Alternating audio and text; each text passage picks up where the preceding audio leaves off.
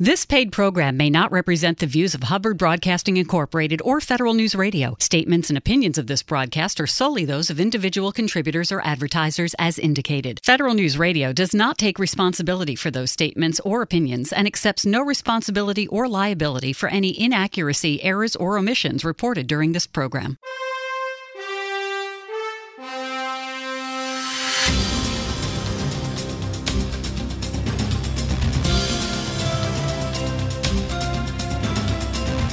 Welcome to the Business of Government Hour, a conversation about management with a government executive who is changing the way government does business. The Business of Government Hour is produced by the IBM Center for the Business of Government, which was created in 1998 to encourage discussion and research into new approaches to improving government effectiveness. You can find out more about the center by visiting us on the web at businessofgovernment.org. And now, the Business of Government Hour. Welcome to a special edition of the Business of Government Hour, Leaders Speak, on managing risk in government. I'm Michael Keegan, your host and Leadership Fellow at the IBM Center for the Business of Government. Each week, my goal is straightforward, to introduce you to key government executives and thought leaders who are tackling significant management challenges and seizing opportunities to lead. To complement these examples of leadership in action, I also highlight the practical, actionable research done by some of the most recognized and respected thought leaders in public management. Whether government leaders or thought leaders, our guests join us for an informative, insightful, and in-depth conversation. Over the last 5 years, I've interviewed more than 200 thought leaders and government executives. It is from this rich library that I've culled together their insights on managing risk in government. This world is fraught with uncertainty, and all activities entail a certain level of risk. The increasing complexity and interconnectedness of today's society only ups the ante on the unknown. What makes a difference for individuals and organizations alike is how well they can handle an uncertain environment. With risks ranging from financial to reputational to operational, the way to manage this uncertainty is to build government capacity to anticipate and be resilient, to prepare for the future and its effects. U.S. federal agencies are hardly immune to the slings and arrows of uncertainty, which includes sequestration, budget cuts, or a government shutdown. Along with these threats, each day federal agency leaders face similar as well as unique risks associated with fulfilling their respective program missions. Today's headlines are filled with stories of failed website launches, cyber hacks, abuse of power, extravagant spending, and a host of other risk management failures. The federal government has taken a hit, with the public's trust in government continuing to be low, as measured in numerous surveys. This view is shaped in part by some of the stories about how federal agencies could have improved their operational and mission performance had leaders taken the time to foresee and mitigate potential risks. The first step in tackling risk is defining it. The conventional view of risk is focusing on a potentially negative impact. Risk management in this context typically focuses on managing threats to objectives. Dr. Doug Webster, a co-author with Tom Stanton of the IBM Center report, Improving Government Decision-Making Through Enterprise Risk Management, explains. Well, probably the most direct answer to that is that risk, if you look it up in the dictionary, is almost always couched in negative terms. So it's a threat, some vulnerability, and so on. And as a result, folks involved in risk management tend to look at, or not necessarily those only involved in risk management, but people that are impacted by risk management look at it in those terms. However, that's a very narrow context because you also need to consider what's the trade-offs, what's the rewards for going after various risks. And so ISO 31000, International Standard on Risk Management, defines risk as the uncertainty of objectives. Now, that is a different definition of risk, but that having been said, it's not consistent with the other definition if for the other definition you also include what are the risks and the rewards. The point is that both of those need to be considered jointly. Maximizing the opportunity for success requires threats and opportunities are managed together. As government leaders allocate and invest resources and develop strategic plans for their agencies, it is apparent that not all risks are threats. Some, in fact, bring opportunities. All future events and the achievement of future results, the heart of strategic planning, are uncertain because they haven't happened yet. In identifying, analyzing, and mitigating risks, The methods of enterprise risk management, ERM, can also be a powerful resource for strategic planning and effective decision-making. To that end, government leaders should view risk as uncertainty that matters. With uncertainties that face government widening and deepening, external and internal risks pose threats to achieving an organization's goals and objectives. Such risks include strategic, cyber, legal, and reputational, as well as a broad range of operational risks such as information security, human capital, financial control, and business continuity. Risks come from both outside and inside an organization. Doug Webster offers examples of external and internal risks agencies or organizations may face. Well, I think first off, in terms of the breadth of risk, it certainly is focused on financial risks in certain types of agencies and in certain functional roles, such as you mentioned the financial role of a CFO. That having been said, I would suggest that risk across the federal government is certainly not historically limited to that. I mean, if one were to think of NASA as an agency, for example, they have all kinds of risks in achievement of their missions, but one would not naturally gravitate to financial risks there. In terms of internal versus external risks, the underlying principles of risk management are identical, but the context is different, meaning that internal risks that are typically risk to achieving some internal set of objectives, whether improving efficiency, effectiveness, et cetera, are things that the organization largely or generally has some significant degree of control over. External risks, on the other hand, you typically do not have an ability to control those risks. So while you may certainly impact the organization's ability to respond should that risk turn to an adverse event, you can't control the risk in the external environment. So that context is significantly different. The newspaper headlines lately illustrate classic examples of inadequate public and private sector risk management. Given these headlines, Tom Stanton, co-author of the IBM Center report, Improving Government Decision-Making Through Enterprise Risk Management, underscores the importance of considering possible risks up front. It's imperative to consider major risks up front because the cost of remediating a risk early may be a lot less than if you wait. And until recently, I would have used the Veterans Administration. The cost of remediating the Veterans Health Administration and reducing wait times would have been a lot less than suffering what both veterans and the VA suffered. Now, of course, we have the Office of Personnel Management and the abysmal failure to protect government workers against cybersecurity, against cyber threats.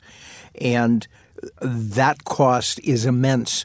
We haven't even gotten to the point where we know how many records were actually accessed. If somebody had done a decent job of cyber protection up front, we might have been able to avoid this.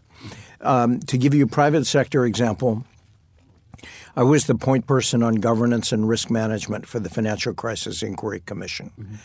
And there you saw one major financial institution after another that simply failed to consider the risk of putting hundreds of billions of dollars in many cases of subprime mortgages on their books without reserving enough capital in case of a realistic assessment of losses.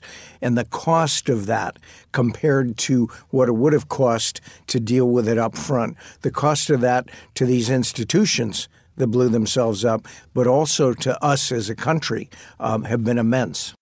Early efforts in the 1980s and 1990s to manage risk in government focused largely on internal and administrative controls, with some application of traditional risk management principles. Congress passed laws, OMB issued guidance, and the General Accounting Office, since renamed the Government Accountability Office, defined standards, all in an effort to prescribe how federal agencies should manage internal risks. This early emphasis on internal controls was part of a burgeoning movement focused on improving accountability in federal programs and operations that addressed fraud, waste, and abuse. Federal agencies also began to employ, on an ad hoc and frequently siloed basis, risk management approaches to manage functional risk. Risk management practices also matured generally with the issuance of the first of its kind standard risk management framework and process by the International Committee of Sponsoring Organizations of the Treadway Commission. Recognizing the benefits of managing risk from an organization-wide enterprise perspective, federal agencies incrementally expanded their use and adoption of formal ERM disciplines and principles beginning in the early 2000s. Lacking a formal federal risk management policy, agencies acted independently to leverage practices with proven track records in the private sector and had access to an increasing number of ERM frameworks and processes. The emergence of chief risk officers began in federal agencies. The coalescing of informal networks of risk management practitioners and thought leaders championed the benefits of ERM as a critical management tool. Revised OMB policy guidance on agency strategic planning and reviews suggested the use of ERM in agency strategic planning, signaling ERM as the way forward to managing risk in federal agencies. Doug Webster continues. Well, to the degree that the federal government is already involved in risk management, and I would suggest every organization is involved in risk management in some fashion, it has traditionally and typically been within various functional stovepipes. So, for example, the chief financial officer certainly worries about getting a clean audit opinion. The CIO worries about cybersecurity, etc.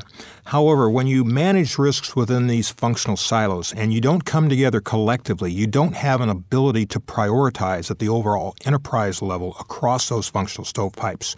Moreover, you don't have the ability to identify cross-functional impacts where the CIO, for example, mitigating one risk may be creating unknowingly risks in other parts of the organization. You don't have the ability to prioritize resources across all of those.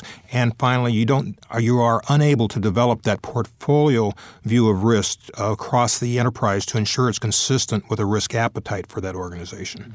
So what is the fundamental question to be asked when pursuing enterprise risk management? Tom Stanton, co-author of the IBM Center report, Improving Government Decision-Making Through Enterprise Risk Management, explains. The problem with budget cuts is that very often they're not well thought out. Okay. And very often an agency will be under intense pressure to pretend they can do more with less when maybe they can't. Sometimes you can do more with less, but very often you can't cover the same waterfront without budget resources that you could cover with budget resources. So if the fundamental question that we ask in enterprise risk management is what are the major risks that could prevent our agency from achieving its mission or objectives?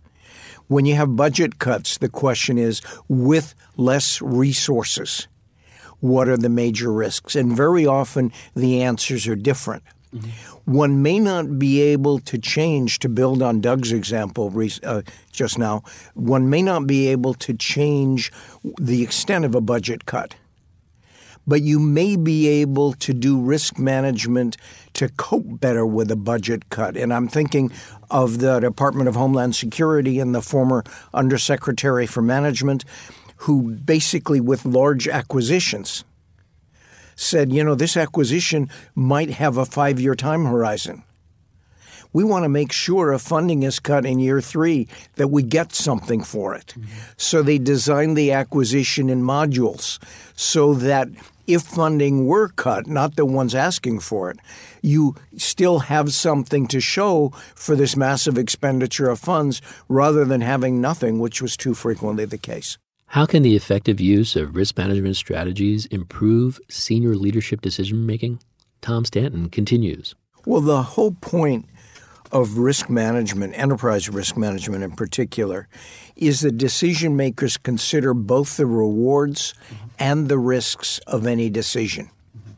In other words, there's an upside, and very often you have enthusiasts that want to go forward and do something.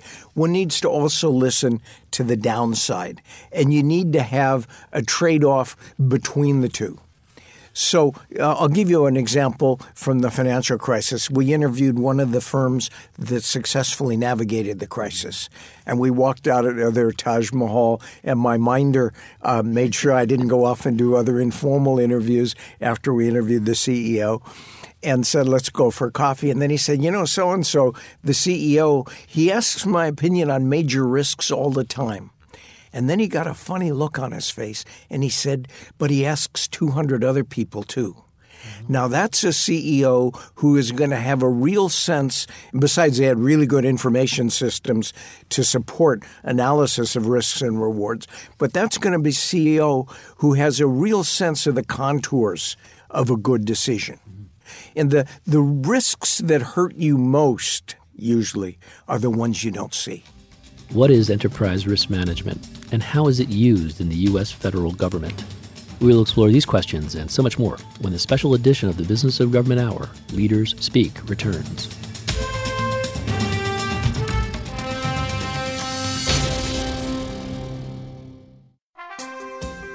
To support government financial performance and accountability, financial systems must meet certain standards, and relying on outdated financial systems inhibits progress. ERP vendors are encouraging clients to move to the cloud and consider new technologies such as robotic process automation, blockchain, and AI to enhance financial productivity. Download the IBM Center Report, Financial Management for the Future, at businessofgovernment.org to learn why and how government can evolve to meet the demands of a digital world. The Ebola crisis in West Africa from 2014 to 2016 was an epidemic that put emphasis on global capacity to respond to international disasters. How can government better assess the needs of those affected and help them? The IBM Center Report, Responding to Global Health Crisis by Professor Jennifer Whitner, breaks down the U.S. response to the Ebola crisis and provides insights on lessons learned that may aid the government responses in the future. Download your free copy, Responding to Global Health Crisis, at businessofgovernment.org.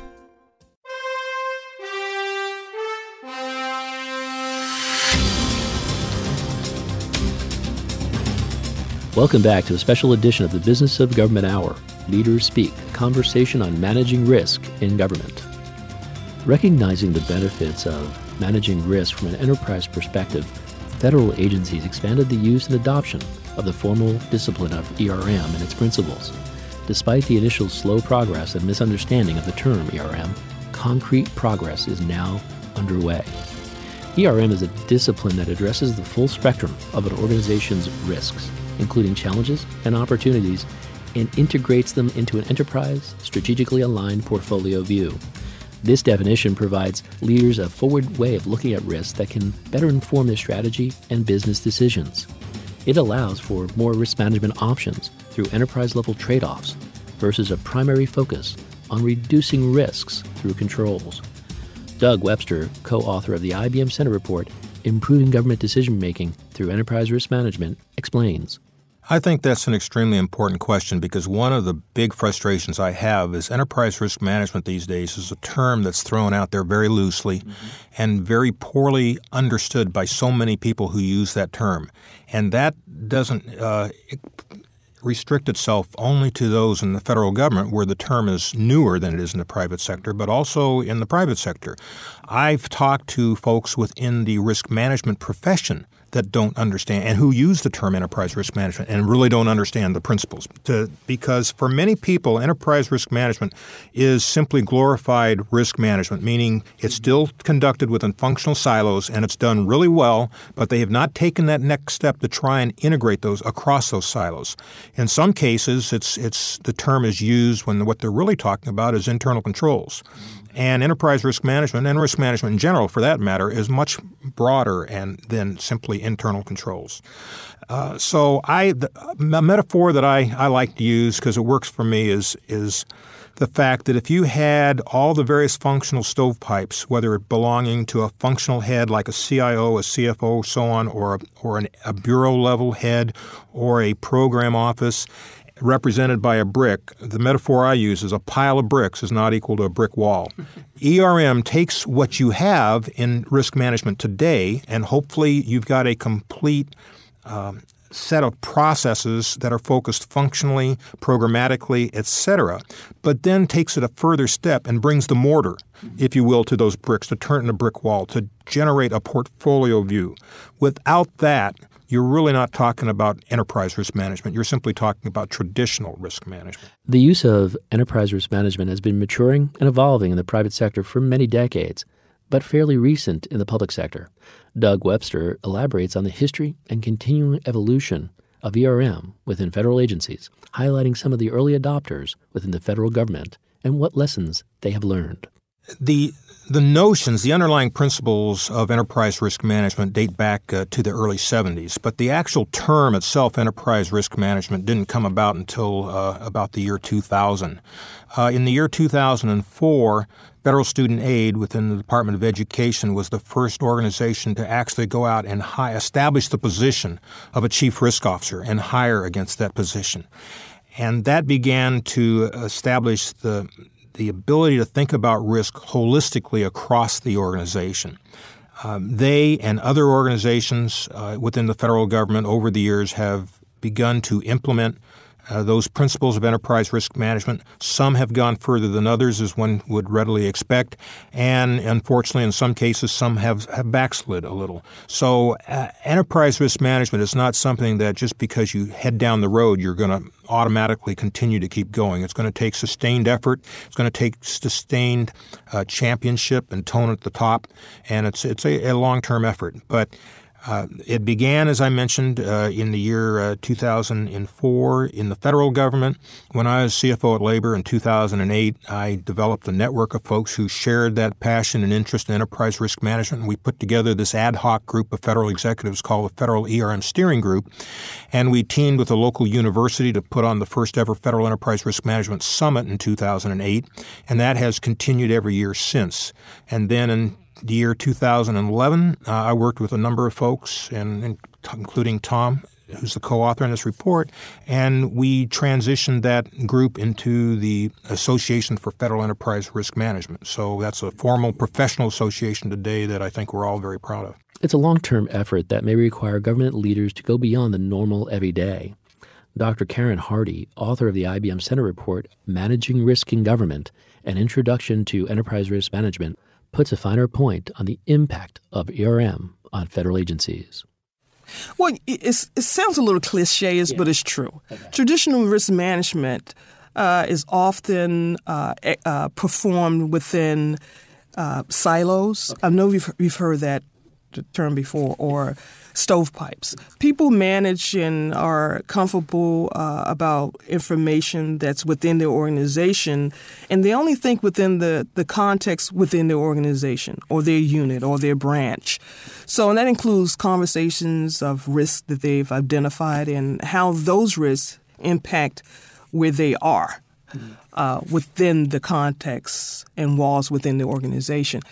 Enterprise risk management really challenges us to go beyond the four corners of our organizations and reach across aisles or within, as they call, the white spaces, and think about how you manage risk could impact other parts of the organization. What does that look like? You could think of many examples of how, if you're doing, let's say, a renovation, you're just not concerned about the renovation itself, the construction project, but how does that impact morale for your work staff? That's a human capital and HR issue. So enterprise risk management really provides the opportunity to have individuals who have never had discussions about risk before actually come together and talk about it and appreciate the different perspectives, and then take that information and model it so that it's helpful and to leadership to make decisions within the organization. Hardy gives us insight into how an agency can implement ERM and some guiding principles that can sustain a serious effort. Within enterprise risk management is very important. Again, another cliche, but it's true. I hate to mention the cliches, but they are true. They've been tested to be true. Exactly. Tone at the top is very important, but also tone in the middle. Top in the middle across the organization. So within the Department of Commerce, we've done a couple of things. One is we've established the principles, the tone at the top, which really describes our philosophy about risk management, what our values are regarding risk management. And really, there are really one philosophy, four principles.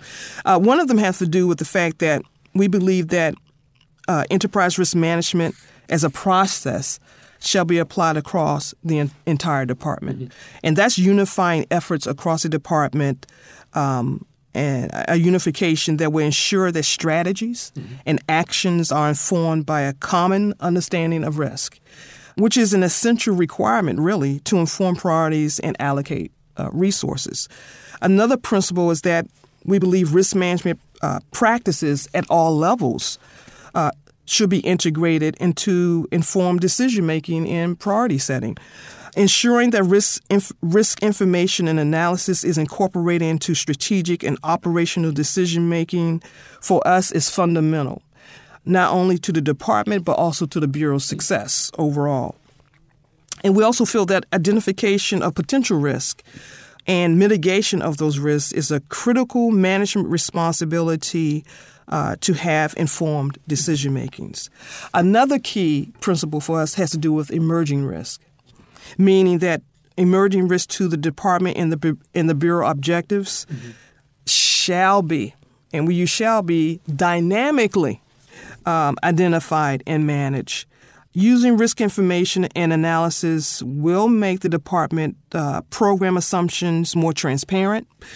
We think that will strengthen processes, encourage innovation, and provide the basis for more informed and, I would say, defensible decisions made with the best available tools and the best available information for the best achievable outcomes. It all makes sense. And then finally, the fourth principle that we advocate is that ensuring that consistent and disciplined consideration and treatment of risk is part of day-to-day processes. It's not something that you just do one day and put it in a file cabinet, or you just do when there's a crisis, but it's something that is engaging on a daily basis. So enterprise risk management must be a visible and integral part of the department's culture and allowing the department to fulfill its mission and goals more effectively. The importance of embedding enterprise risk management into an organization's culture is critical. Hardy continues. Well, one, we talked about understanding what it is and what it is not. Enterprise risk management is not a shadow audit function. A lot of times, folks think that is just another arm of auditing. And really, the beauty is that enterprise risk management is meant to balance out the auditing function and activities within organizations. You know, auditors, they take snapshots of points of times of information. Enterprise risk management is more forward-thinking, proactively thinking about. So an organization it has two different varying lanes that they need to think about, and it really balances that out. And so the challenge is making sure people understand that it's not a got you. I haven't heard that in the word. I haven't used that term in a long time, Michael, but it's not a gotcha initiative or activity. It's about really helping organizations better position themselves to achieve their mission and goals and objectives, and taking away levels of uncertainty so they can be successful in what they do. Taking away levels of uncertainty so that agencies can be successful in what they do highlights key benefits. Karen Hardy, author of the IBM Center report, Managing Risk in Government, highlights those benefits. A lot of benefits. One is that people begin to get comfortable with the idea of talking about risk. In our early conversation, we talked about how the perception of risk is always negative. Well, there was a time when you brought the word risk, people would go in the opposite direction and move forward. But now people are becoming more engaged in the conversation. That's a huge change. Yeah, change. And that's a big deal in the federal government space. Because over time, I think there's more understanding about it's not just about laws. It's about good business. What good business does not take into account risk?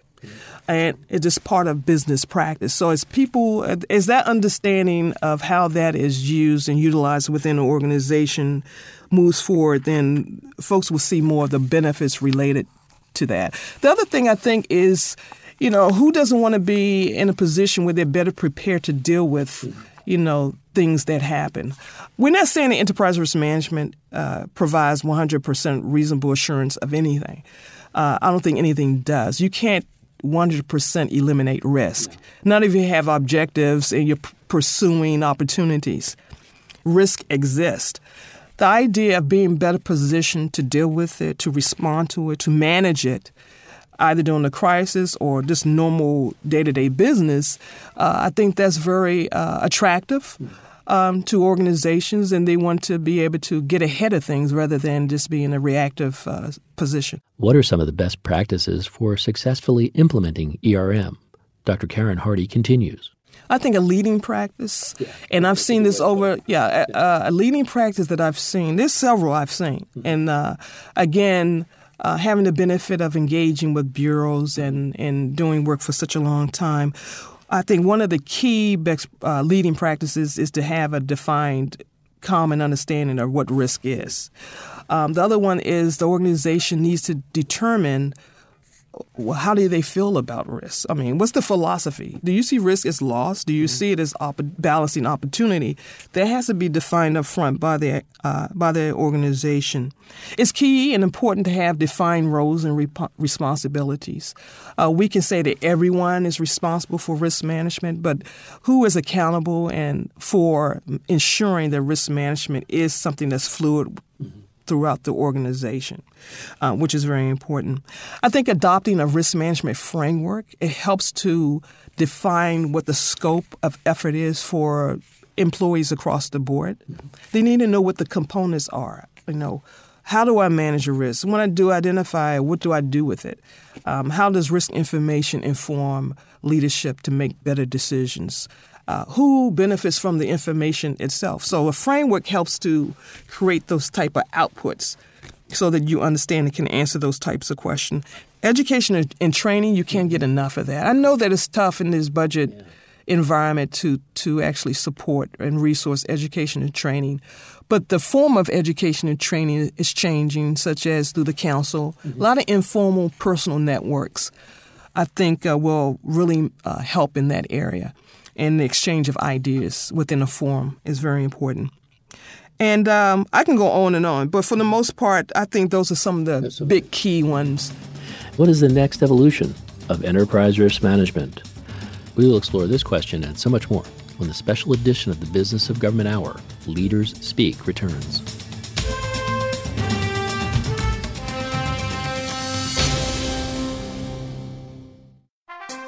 How does an agency decide upon and implement a performance management framework that will be successful for their specific administration?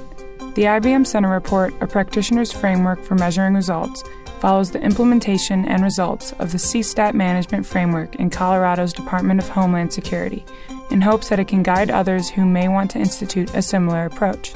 Download a practitioner's framework for measuring results by Melissa Wavelet on businessofgovernment.org today. Agile methodology has allowed for agencies to keep up with the growing demands for fast response to problem solving. The Opportunity Project, TOP, serves as a catalyst in adapting agile techniques to solve complex agency mission problems. TOP works with federal agencies to identify challenges and facilitate iterative approaches in response. In the IBM Center Report, Agile Problem Solving in Government, Joel Gurin and Katerina Rebello discuss the factors of success involved in TOP.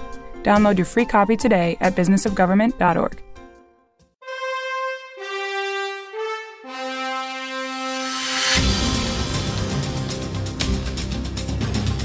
Welcome back to a special edition of the Business of Government Hour.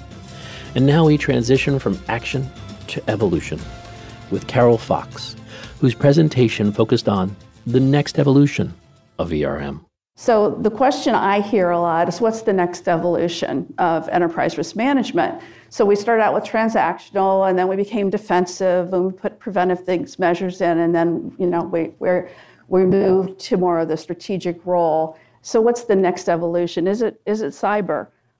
So we actually partnered with Osaka to say, if cyber is this cross-functional, horizontal capability within an organization, and I really like the comment that this is an ecosystem that feeds our economy, we have to start with, are we speaking the same language?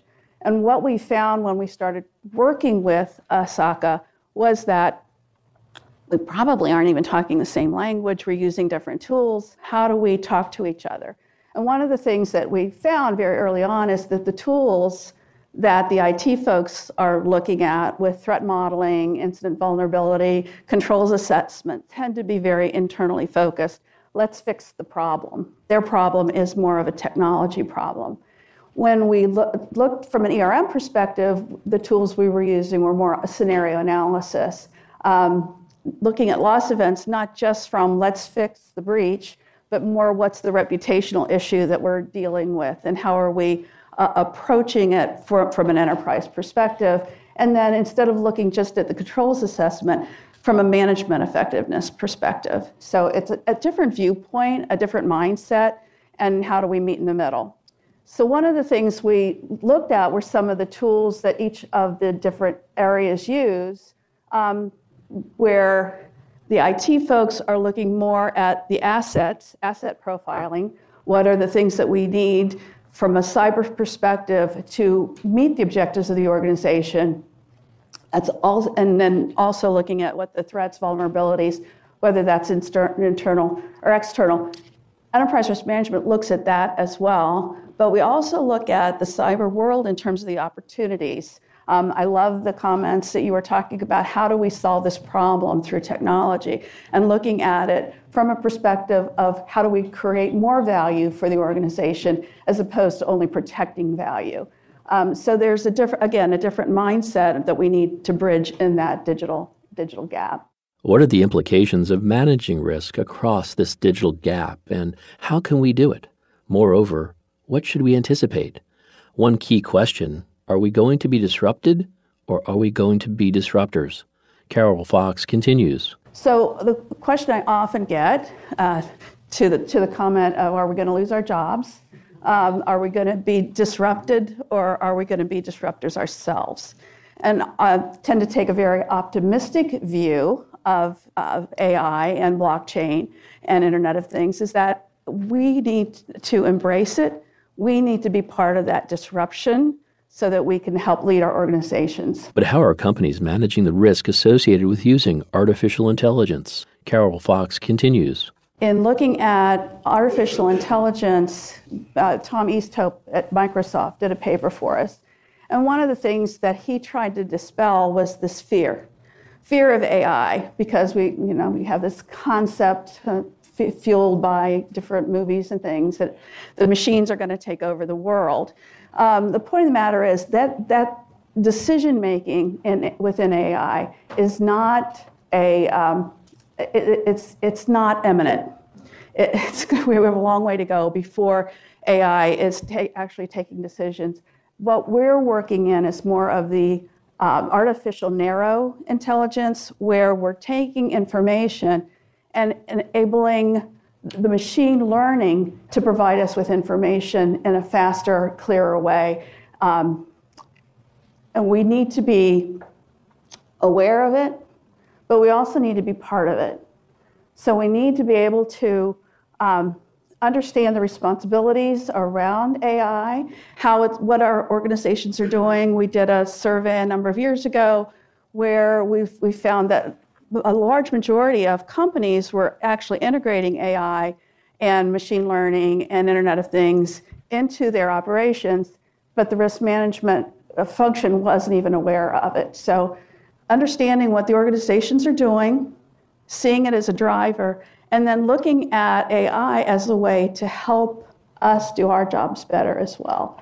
So as we begin to use blockchain as our general ledgers for a lot of different transactions, being willing to support that and not fight that within the organization and continuously learn. How do we transform enterprise risk management, ERM, and integrate it into an organization's culture and mission? Carol Fox explores this effort. She starts off by posing a provocative yet personal question. Is surgery a success if the patient dies?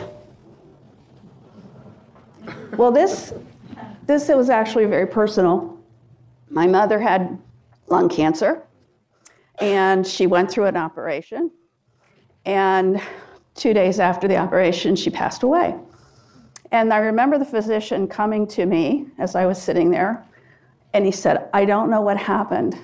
The operation was an absolute success." And I thought, from your viewpoint, perhaps, but certainly not from my viewpoint. So I think we have to look at our own programs and ask the question, if we have these colossal failures, corporate failures, Is ERM a success? So when we started looking at it from that perspective, we started talking about, well, what are we talking about with risk? Are we really embedded in the organization at the right places? Are we intersecting in the right ways, or are we always reacting rather than acting? So we're going to walk you through a hypothetical risk. Put your own scenario in here. So if you think about you're driving a car. Dan fortunately made it here without his tires falling off.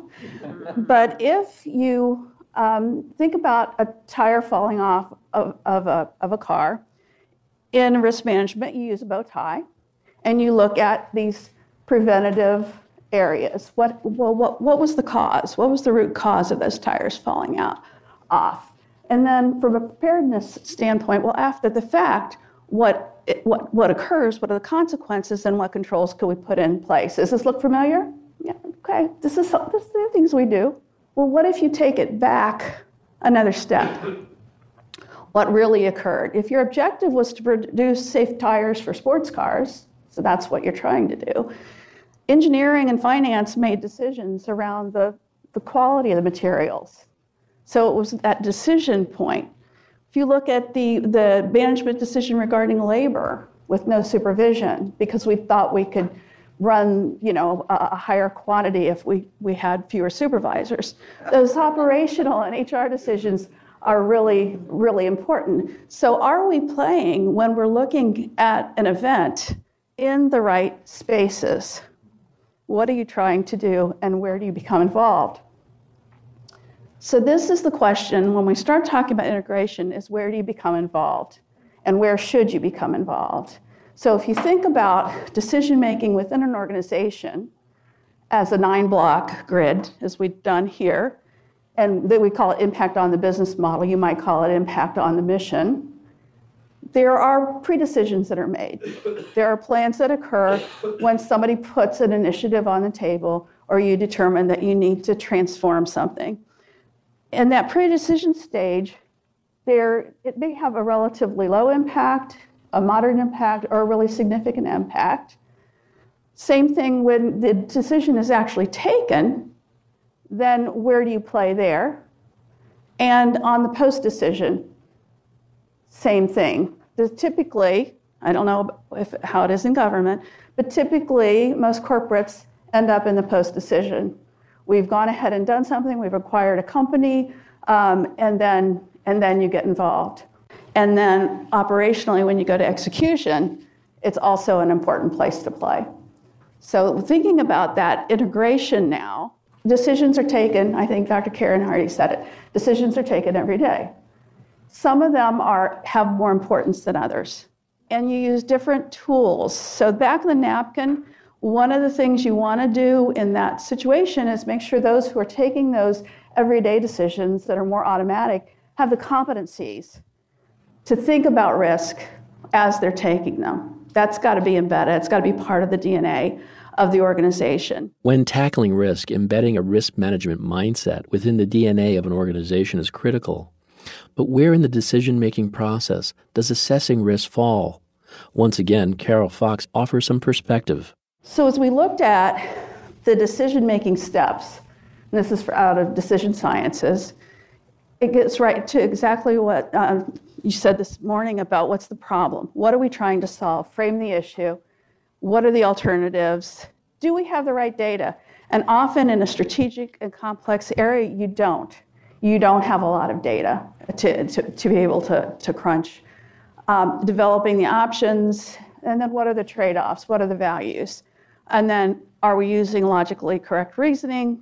And then act on the decision. So those are the steps. There is no one-size-fits-all approach to doing enterprise risk management. Carol Fox outlines a more effective way forward. It is a fit-for-purpose approach to ERM. So when you think about the fit-for-purpose strategy approach, it really is understanding what your objectives are, whether that's from an operational perspective, a project management perspective, or a strategic perspective, because the objectives may be different. So understanding you don't have just one objective or a series of high-level objectives that from the top, but understanding where to play and how to play in each of those. And then going through your risk management process, is this within our tolerance? Is what we're about to do acceptable to the organization? And then if not, what are the solutions that we need to take? Those may be different solutions depending on where you're playing in this particular schematic. And then what's the decision? Being part of that decision, not trying to bolt on a risk management decision after a decision about what's going on has already occurred. So trying to band-aid things. And then, are the solutions working? How has the U.S. Department of Labor employed risk management strategies to reduce improper payments in its unemployment insurance program? We will explore this question and so much more when the special edition of the Business of Government Hour, Leaders Speak, returns.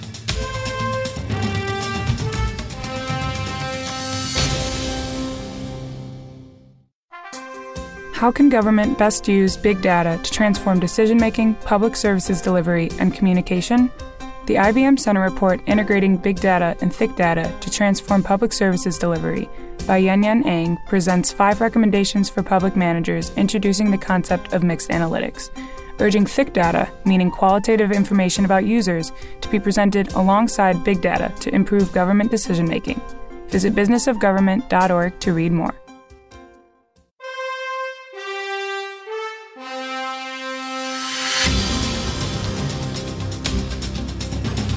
Welcome back to a special edition of the Business of Government Hour, Leaders Speak, a conversation on managing risk in government.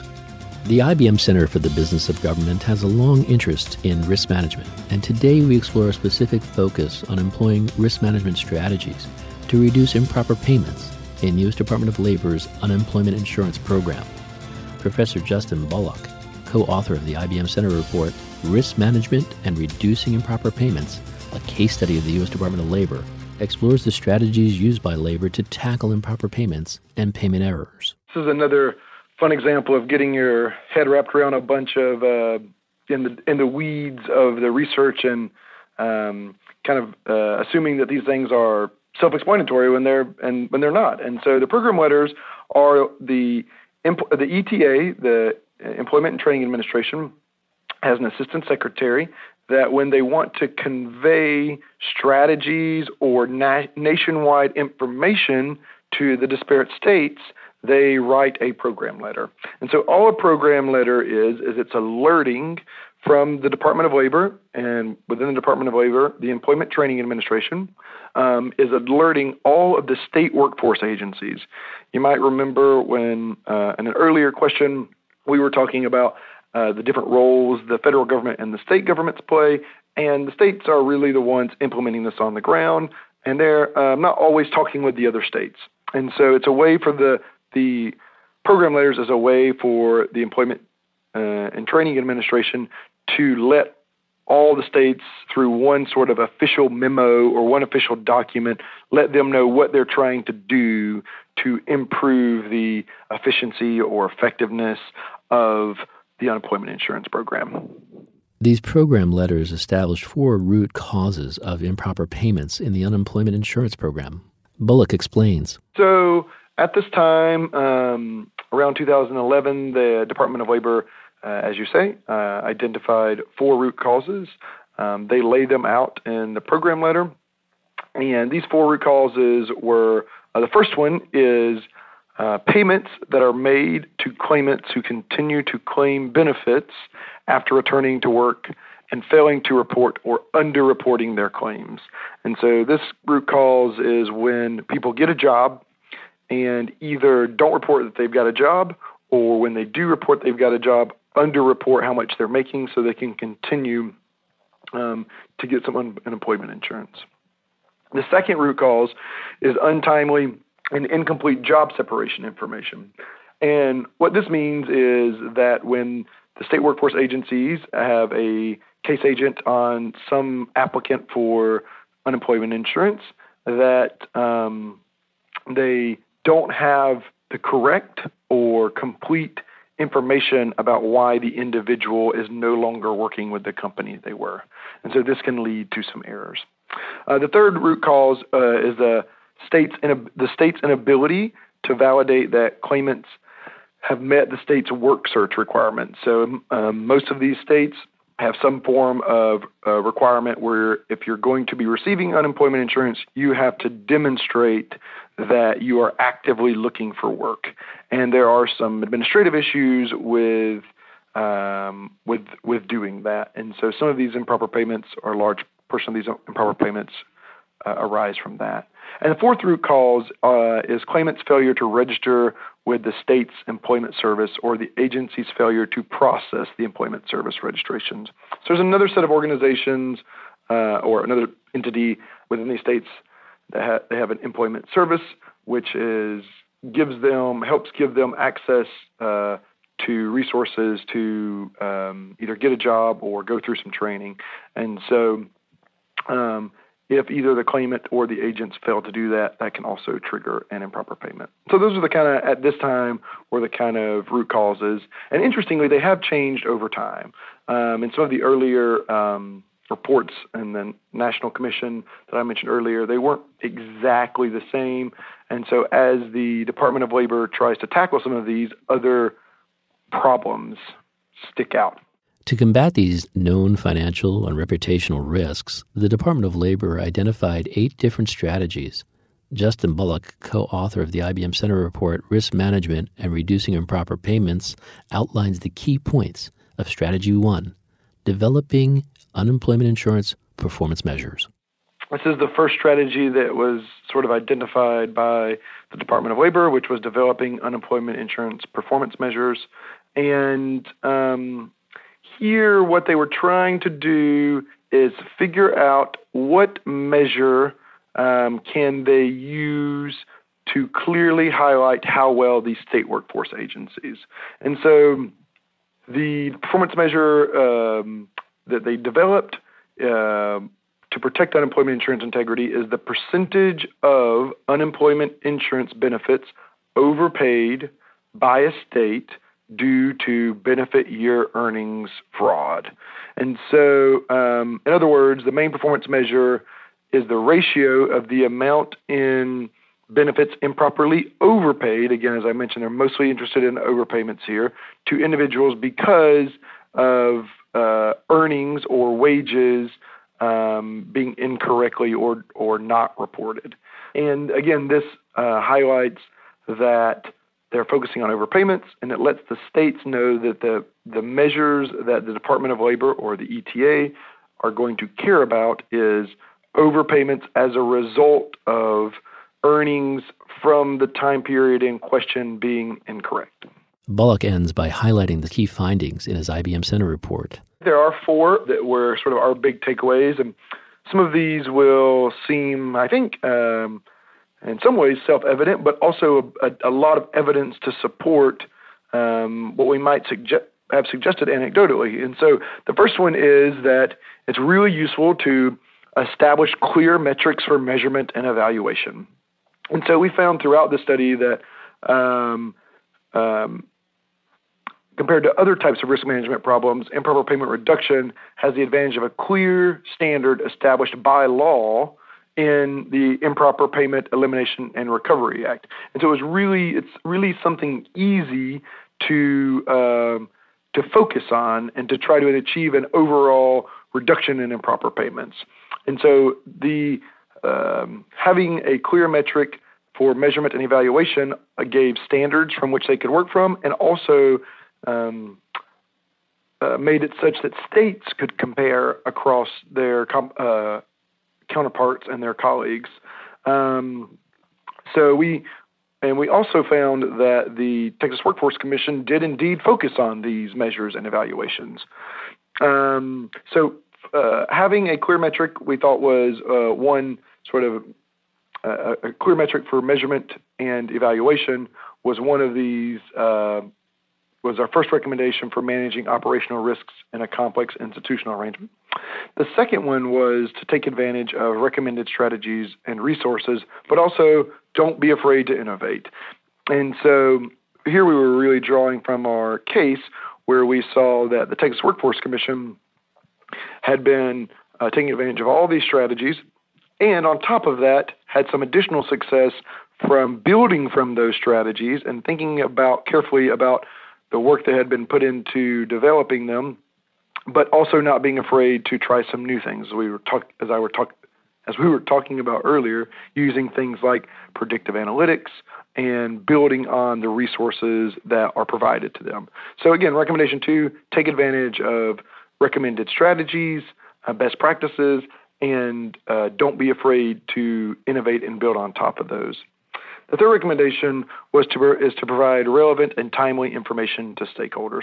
And so one of the Department of Labor's main goals in offering the recommended tools and strategies that we mentioned above was to simply increase communication, the quality of communication, and the timeliness of communication between the relevant stakeholders. And for example, one of the DOL strategies targeted messages to claimants was found to be an effective strategy to combat improper payments that were caused by work search requirements, which was one of the identified root causes. And same thing with the toolkit. The toolkit provided information and standardized information to a variety of stakeholders, as does the UI Integrity Center of Excellence. And so this type of communication among states and the Department of Labor was able to increase the type of communication, the quality of information, and help the disparate states identify the best practices and implement them, and also helps make sure that the employers and the claimants, those seeking unemployment insurance, have the right information they need to know what their responsibilities are. The fourth and final recommendation is that a broad range of strategies is needed when the causes of operational risks are varied. And so one of the things we really liked about the Department of Labor strategies is they didn't, even though I've harped a little bit on the NDNH, they recognized that the risks that they were incurring in terms of operational risks with respect to financial, to improper payments, were from several different root causes, and not any one of these strategies could easily handle the all four root causes. And so they realized that one way to mitigate or minimize these operational risks is to implement several different types of strategies, each with their own likelihood of success, and each that had some trade-offs between discretion and not, and automated and not, and communication and information, and sort of kind of threw the gamut at it. And we thought that was another good recommendation for dealing with these complex environments when you know you have operational risks.